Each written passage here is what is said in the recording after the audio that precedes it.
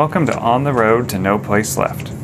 This is Feeney, also known as Peter Lindell, and I'm driving as we learn to share the gospel, make disciples, and reproduce leaders and churches until there is no place left where the name of Jesus hasn't been heard. This is Season 2, where we're learning from people pursuing no place left that are not getting paid by a ministry or church. Today I'm interviewing Kevin, who runs an Amazon business. Kevin talks a lot about the 4 fields in this episode. The 4 fields is a simple framework to pursue movements of disciples and churches until there is no place left where the name of Jesus hasn't been heard. If you're new to this concept, check out Season 1, Episode 3 for a full explanation of the 4 fields. Listen after the interview for how to leave a comment, ask a question, or jump in to pursue no place left yourself.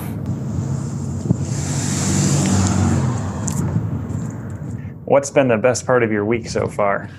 It's probably a tie between kind of watching some of the baptism photos come in from some of the guys I'm coaching in Southeast Asia and just being psyched about that. No, it would be probably this. We identified relationships with a list of UPGs in a part of South Asia last week, and they're starting to see fruit among them. We were figuring out how to connect the GenMapper to building a heat map so we could see no place left in this particular state. And so I was totally psyched about taking Joel's GenMapper and feeding it into this geographic system to see a heat map of where the Holy Spirit's working. And so was just learning from a really smart dude who really makes a list of the UPGs for South Asia and stewards that list. And so he was in my office here and I was learning from him, and we were talking about how to build the GenMapper and all that to connect in to that. So that was probably the highlight for my week. It wasn't in the clouds. It was like, okay, here's a real situation where we've got people groups being reached. How can we use this technology to track it? And as a business guy, that's just brings my 2 favorite worlds together, technology and reporting and tracking, and then actually seeing multiplying movements reach lostness. So that was cool. Oh, that is really cool. I guess I'll let you pick, or maybe they go together. Either what's kind of your no place left story? How did you connect to that and even the work you're doing now? Or is the question, tell us that business background and when do they bleed into each other?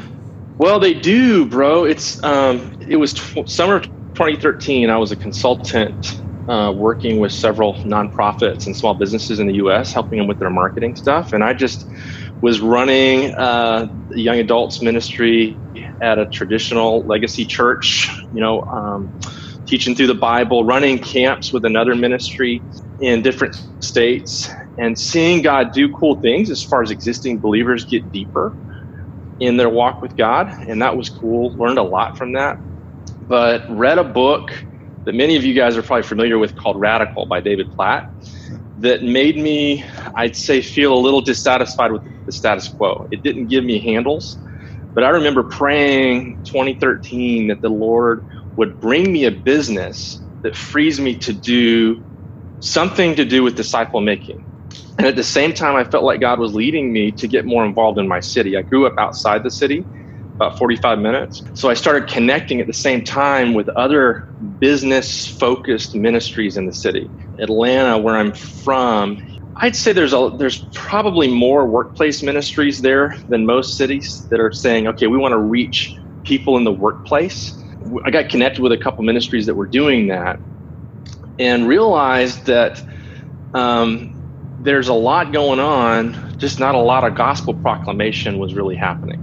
And so we get people in these little groups, but no one would ever really share the gospel. We form groups around leadership instead of the gospel. And then on the back end, the goal was to share the gospel, but no one ever really did. And so that's happening in one direction. At the same time, a partner of mine who I had tried starting a business with and it didn't work, I felt like I needed to steward that relationship. So I called him and said, hey, I want to move our website to a new server. That was kind of my thing back then. I built a lot of websites. And he said, hey, dude, let me tell you what I'm into right now. I'm into selling stuff on Amazon. He's like, I think you would like this. And he broke it down for me. This was pretty early in the Amazon fulfillment by Amazon game. And at this point, you could basically take anything that wasn't being fulfilled by Amazon and ship it into Amazon's warehousing network, and then it becomes Amazon Prime. And started selling some parts online through Amazon. And within 6 months, that was summer of 2013, within 6 months, the Lord really, I think, just blessed it and saw enough income to let some of my clients go. And so doing that about 10 to 20 hours a week, and then trying to figure out what it looks like to make disciples through the workplace in Atlanta. Not seeing a lot of fruit. I wouldn't say I was frustrated. I was just seeking, what's going on. And someone sent me a link to a podcast called movements.net.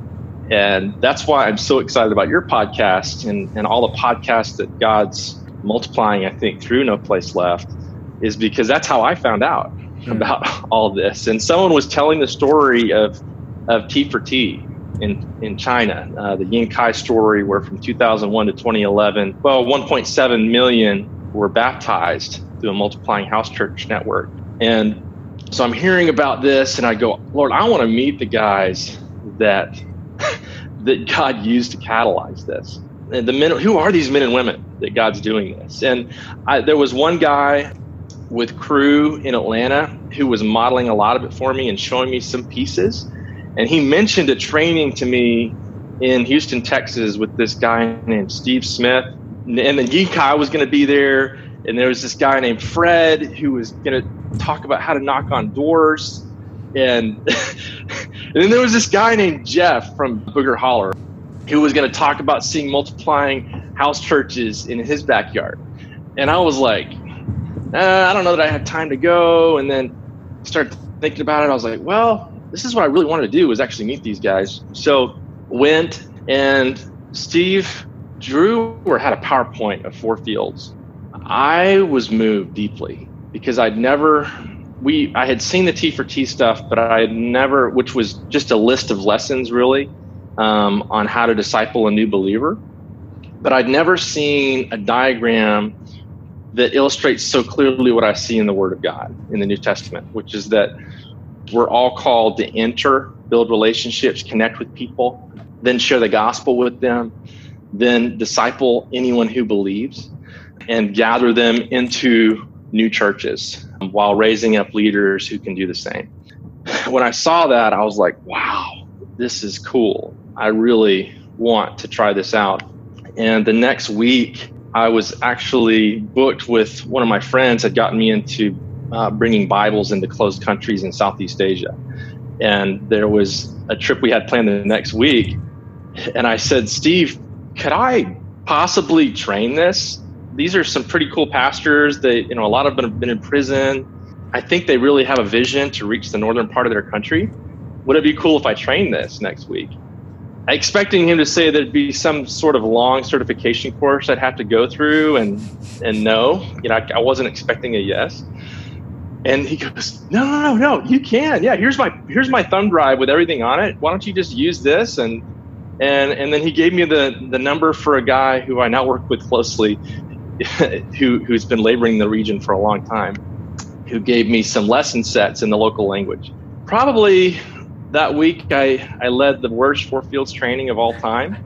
And yet it was still encouraging because these guys I had so much respect for were going, well, at the current rate, it would take us, I think it was going to take them about 75 years or more. Seems like it was more, I'm forgetting now, to reach their vision. But if they started multiplying, then it would only take them somewhere between 5 and 15 years. The crazy thing that did for me is it affirmed what I'd been trained in. And when I got back to Atlanta, someone challenged me just to start sharing the gospel more. Long story short, while running the business and while scaling the business locally, just started training and modeling what it looks like to make disciples and multiply churches throughout Atlanta. Did that for 5 years. We saw God do some pretty cool things, and we had a lot of problems too. I mean, I felt like, whenever you see kingdom growth begin to happen, you've always got a barrier you bump into. And for us at first, it was just getting over the hump of getting people to share the gospel. Then it was getting over the hump of actually seeing people believe. And then it was, all right, let's get to baptism. And then it was, let's sustain disciples being made. Yeah, and so that's how I got involved in No Place Left. And the business also played a role in connecting me overseas too. As much as you can share, just tell us what you're up to now. I think in my walk, and I think everyone's walk is different, was Acts 1:8. The Holy Spirit comes on you, and you're going to be witnesses in Jerusalem, Judea, Samaria, ends of the earth. Jerusalem for me was Northeast Georgia, Atlanta. Judea was the state of Georgia, and more or less even some of the Southeast. And just that season there, focusing on running my business and just stewarding that was really what God used to ultimately call me, if you will, overseas. And the business played a unique role because I was sourcing products from China for my business, actually in the same area where Ying saw that movement happen, that T for T movement. So every time I would go to source products, well, not every time, most of the time, I would go ahead and swing by one of those countries in Southeast Asia that had some relationships with and started training at the same time. So I'd do a business sourcing trip in conjunction with a training trip. And because I on-ramped with a missions organization that had some relationships there, and they asked me to train. It was kind of cool. They actually paid for me to come in and train and stuff because they're like, hey, we need to train these guys because they're seeing some cool addition as a part of the short-term teams that we're sending in here, but we really want to train and coach them to start multiplying. And by God's grace, we found a couple really great partners in a couple countries in Southeast Asia.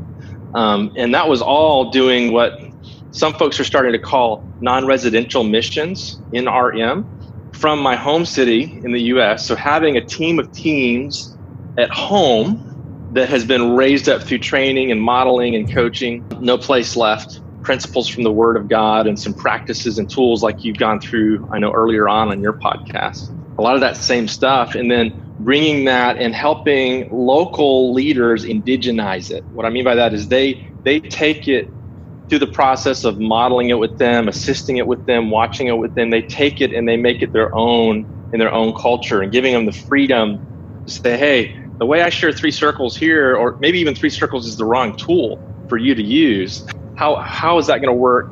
And in what ways do you see connecting with lostness in your culture? Doing that locally in Atlanta and then overseas as a part of my business trips, God started to draw my heart to Asia. One of the guys who was mentoring me at the time challenged me to lead 3 intensives in Atlanta to really solidify the leadership team. So just going through the principles from the Word of God that are the basis for multiplication of disciples, churches, and leaders. And we started to see a couple missions organizations, a couple really strong legacy churches in the city, and more importantly, a team of bivocational leaders come together, and actually a church formed in the heart of a city in a home with a bunch of the leaders across No Place Left in the city. That team got really strong as a part of doing and being church together.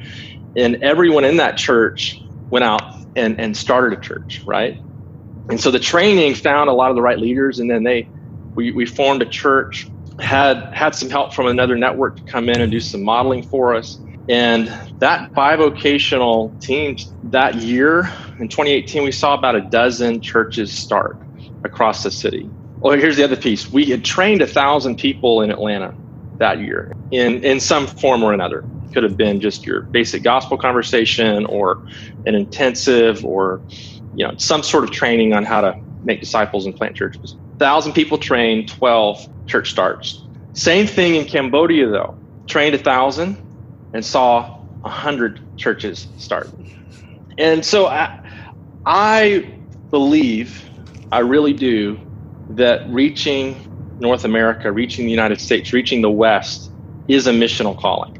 And I was content to stay and focus on that my whole life if needed. And I believe that people are called to that. And I think it's vital that we have those people. But something shifted in my heart at that point, and I started looking at the leaders in Atlanta and realizing they didn't need me anymore. This was all in a matter of 2 or 3 months. And I go, hey guys, I think I'm leaning towards maybe basing in Asia and running my business from there, and basically continuing to do what I'm doing, only being closer to the national partners that God's raised up. What do you guys think? And the elders in our house church were like, that we had started, were like, hey, we affirm that. We'd love to send you out. How can we give financially to cover costs? And a lot of the business guys in my network rallied as well. I chair a roundtable of Amazon sellers in Atlanta, and I have a couple other really great business mentors, and they were like, what do you need? We'll give monthly to cover your travel budget. And I was like, oh, sweet. Okay. I had been working with this really awesome missions organization, and so I had a platform for people to give through. So I mobilized with essentially my personal funding coming from the business, but then my ministry and travel funding coming from support, if that made sense. I'd say as a single guy, it works fairly well. I can't say I'd recommend trying to run an e-commerce company and coach a full quiver of national partners at the same time as running a business if you have a family. And so if the Lord brings that for me in the future, I'm not sure what that balance looks like. And so I think I would advise people who have families against trying to do both as far as cross-cultural and running a business. Now, I think there are unique situations where it's possible. And I would say that relating to, say, leaders in Cambodia or here in the country where I'm based, and especially government authorities as a business owner, is super legit and easy. And so whenever someone asks me, what am I doing here? I have a really clear, really viable answer. And when they Google me, they see that I speak at Amazon conferences. I do, so my story lines up. And I think that's just a gift. God gave me that business, I think, to move my heart towards moving overseas, because I don't think I would have done it otherwise. Even today, my hands are open and I'm like, Lord, if you want me to sell the business, I will. If you want me to keep the business, I will. If you want me to raise full-time support and live off of that, I will. I think I maybe see Paul going through different seasons of both in his ministry.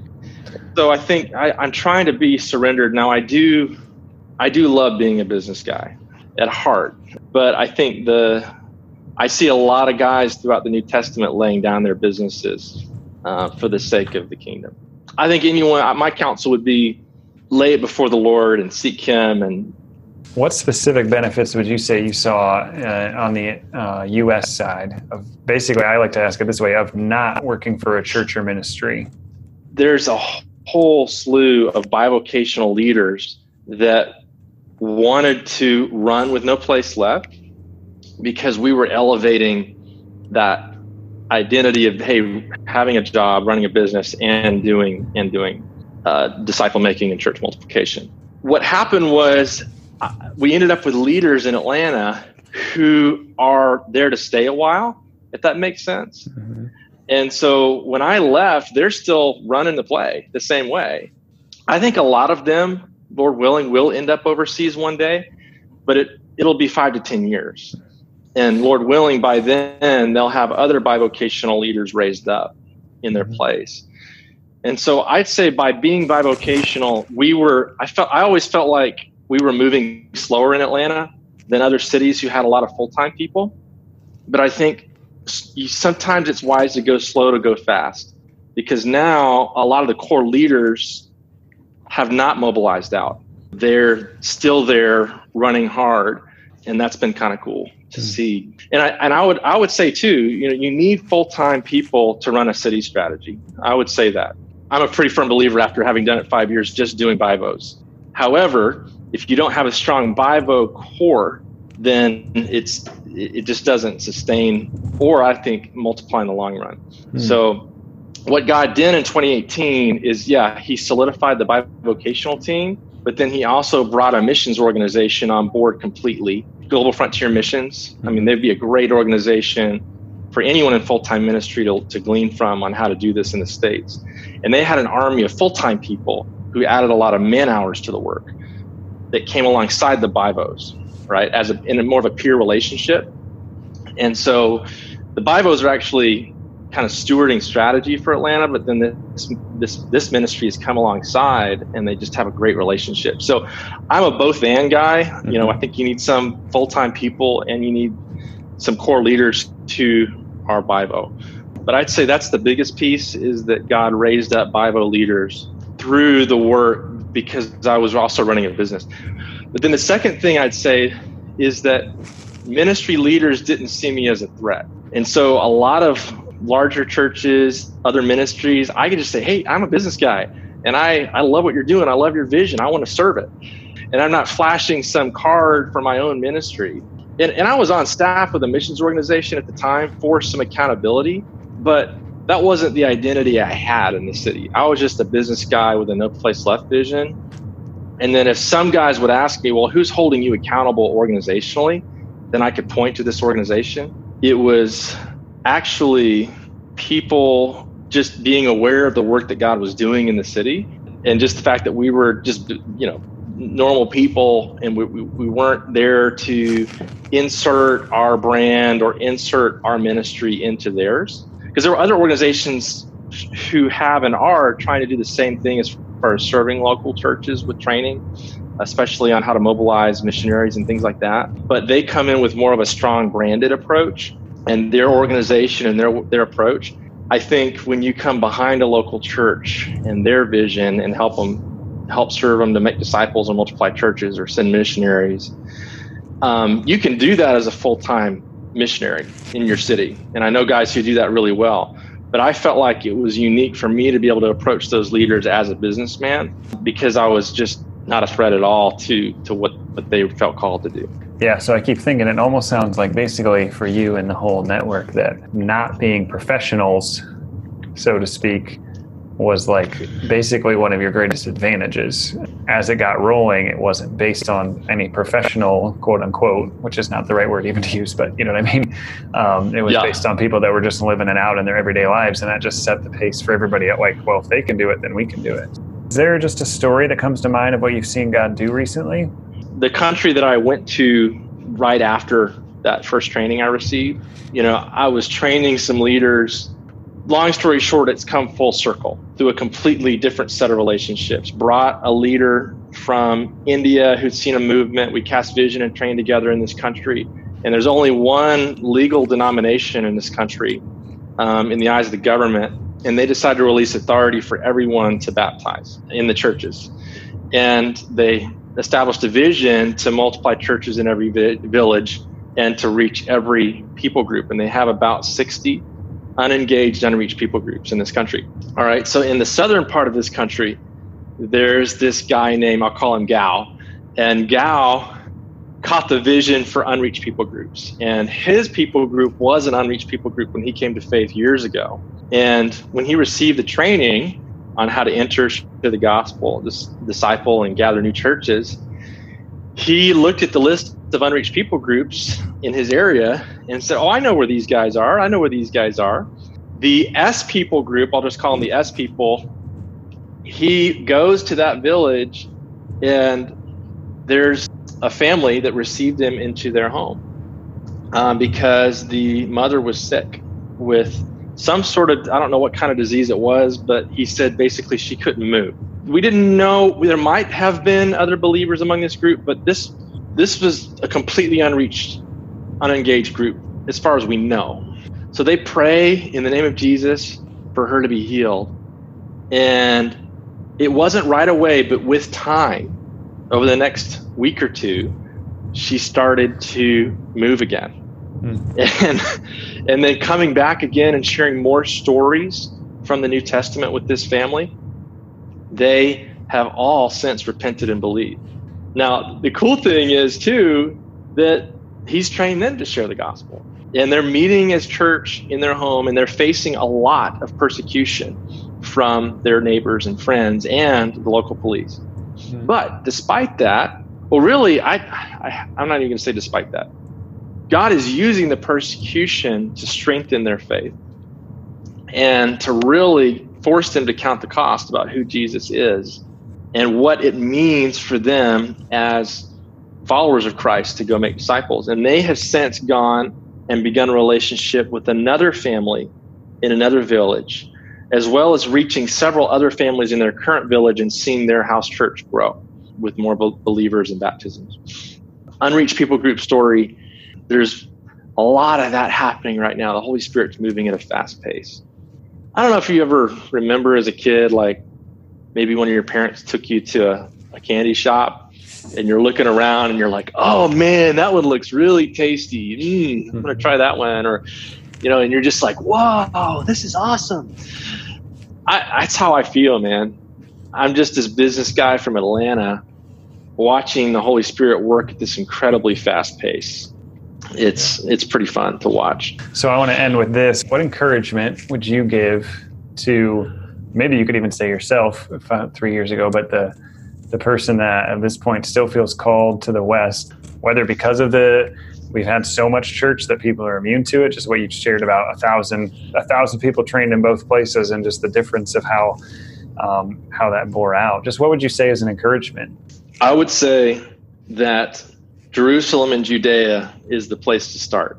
And that could be a lifetime calling. And it's impacting the nations. Anything that you're doing locally and stewarding locally, you're going to bump into people from all over the world, especially if you're in a city. But there's a blessing in learning and practicing these things and putting the reps in on controllable things within your own people group.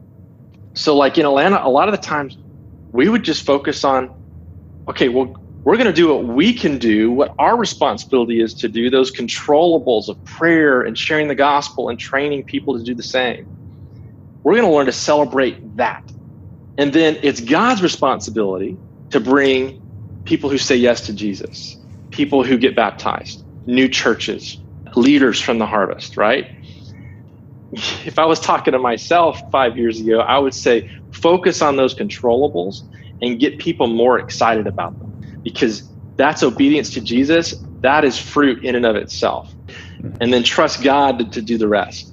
And then if you have time, not everyone can do this, I would highly, highly, highly, highly encourage, come to Asia once a year. We have trainings happening every week over here.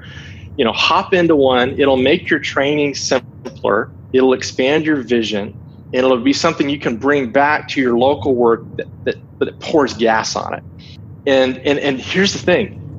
Leaders all over the world who are stewarding a vision to see no place left, they want to work with people who are stewarding it in their home culture. They don't really want to get trained by people who haven't done it at home, in my view. And that's what they tell me, right? And so as someone who's practicing locally those controllables of prayer, training, and sharing the gospel, there's a wide open door for you to come and train. And even in some circumstances, as you grow in experience, coach on a short-term basis overseas. I'd say those would be the two things I would affirm, is focus on the controllables. And if you can, come train once or twice a year cross-culturally to develop your training skills, coaching skills, and to just be encouraged by what God's doing globally. I really do believe that we're going to see a movement in North America soon.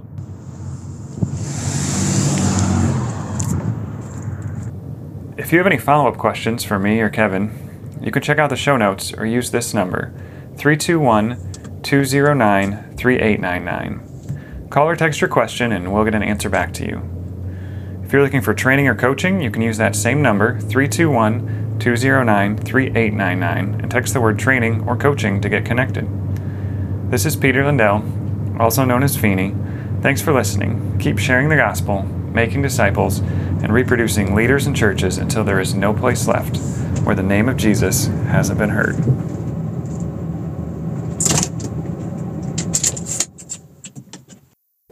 Hey, one more thing. If you've enjoyed the On the Road podcast, would you consider a financial gift to support it? Check out the show notes for a support link. I'm asking right now because if you give through that link on September 10th, 2020, which is actually the day this episode was first published, your gift will be matched by up to 20%. No pressure, but thanks for considering.